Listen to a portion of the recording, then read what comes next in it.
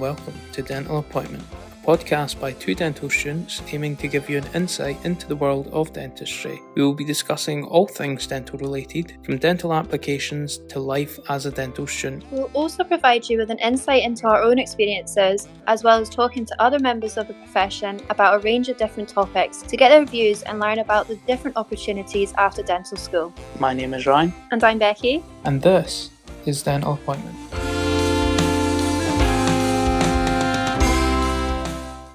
Welcome back. Today we're going to discuss dental amalgam as a dental material and the reasons for using it and not using it, to include the dental public health aspect. So to start, let's answer, what is dental amalgam? So dental amalgam is an alloy containing silver, tin, other elements and mercury. Mercury is a naturally occurring element that can be released into the environment both from natural sources and result from human activity. As a result, it is a controversial component in dental amalgam and has been a topic of discussion in dentistry for many years. A bit of a history lesson here. In 1956, in Minamata, which is in Japan, a lot of people were born or presented with neurological problems. Mercury was being released as industrial waste into the water supply, which was found accountable for this. This was referred to as Minamata disease, which we now know as mercury poisoning, and highlights that high levels of mercury can result in adverse effects to the brain and kidneys. So from that, in 2017, a Europe-wide law on reducing and eventually stopping the use of mercury was passed, with the overall objective of reducing environmental mercury pollution and the risk to human health. This is what we refer to as the Minamata Convention.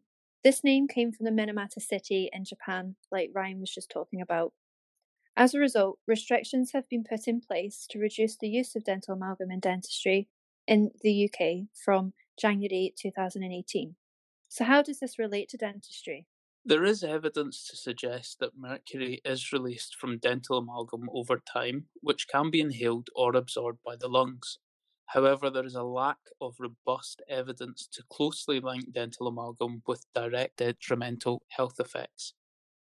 Dental amalgam can be released into the environment and the mercury becomes concentrated in the human food chain, such as within fish, indirectly contributing to health effects. The main source of exposure to mercury for the general population is the consumption of fish, as a result of mercury in the environment finding its way into the water network and being absorbed by the fish that we eat. So to summarise so far, the arguments are that mercury is harmful to the environment with potential harmful effects to health in high concentrations. You're probably thinking, why do we still use dental amalgam? For many years, dental amalgam has been used routinely as there was not another material that was easy to handle, as cheap as what dental amalgam is, or as durable. There's evidence to suggest that dental amalgam restorations last roughly 20 to 30 years. So the elimination of dental amalgam would restrict dentists' ability to provide treatment. In NHS practices, dental amalgam is the material generally used for posterior or back of the mouth restorations, unless there is a clinical reason not to, such as the patient is allergic to the material. Therefore, dentists have been routinely using amalgam for years, and patients have been walking about with it in their mouth for years also, with no robust evidence of any detrimental impacts on health.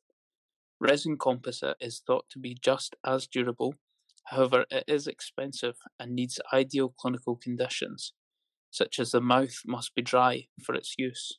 While resin composite may be the preferred material, dental amalgam may be used if it is deemed clinically appropriate to be an option to the patient. It must be in the best interest of that patient and their dental care to achieve stable oral health.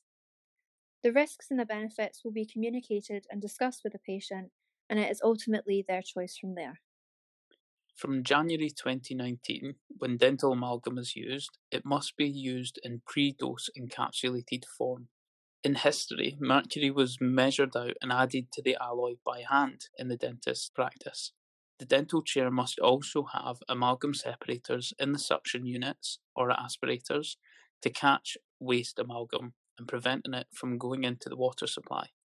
There are special waste tubs used to dispose of amalgam and amalgam capsules from dental practices, and these are collected from companies and disposed of in the correct way to minimise the negative impact of dental amalgam on the environment.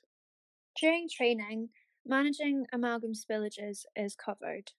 All members that are working with dental amalgam are trained in this, so that includes dental nurses, dental therapists, and dentists. There should be an amalgam spillage kit in every dental practice to use in these situations. So, to highlight when we cannot use dental amalgam, under the Minamata Convention discussed at the beginning, dental amalgam cannot be used in pregnant women, as the fetus is more susceptible to the effects of mercury. This is also why pregnant women are advised not to eat fish during their pregnancy. Dental amalgam also can't be used in patients that are breastfeeding, children that are 15 years and under, and it cannot be used in deciduous teeth. Deciduous teeth are baby teeth. In these situations, it can only be used if it is deemed clinically necessary, but there must be an appropriate justification for this. More information can be found at the SDCEP website, the British Dental Association, the World Health Organization, and the British Dental Journal articles. Another thing to consider with dental amalgam is that it is retained by the remaining tooth structure by means of mechanical retention, which sometimes means removing healthy tooth tissue to achieve the desired cavity design. In recent years, cavity preparation is more conservative, which means that we try to remove as little tooth tissue as possible, so its use as a material is decreasing, with resin composite on the rise as it is held by chemical retention instead, so it sticks to the tooth tissue and is therefore more conservative. As patients are becoming more aware of resin composite as a material and its tooth-coloured properties, they may be more likely to consider aesthetics. In this situation, they may be more likely to opt for resin composite, which will indirectly aid in the reduction of amalgam use, as we have been discussing. So, in summary, dental amalgam is a durable material mainly used to restore teeth. Its use has been restricted in the UK since 2018 to reduce environmental pollution and indirect human health risks as per the Minamata Convention. This has been a pretty full-on episode, however it is an important topic in dentistry and is a topic that may change further in the future. We are really enjoying making these episodes and we hope you have found them interesting and learned a little more about dentistry. And you can follow us on Instagram at dental_appointment to keep up to date with us.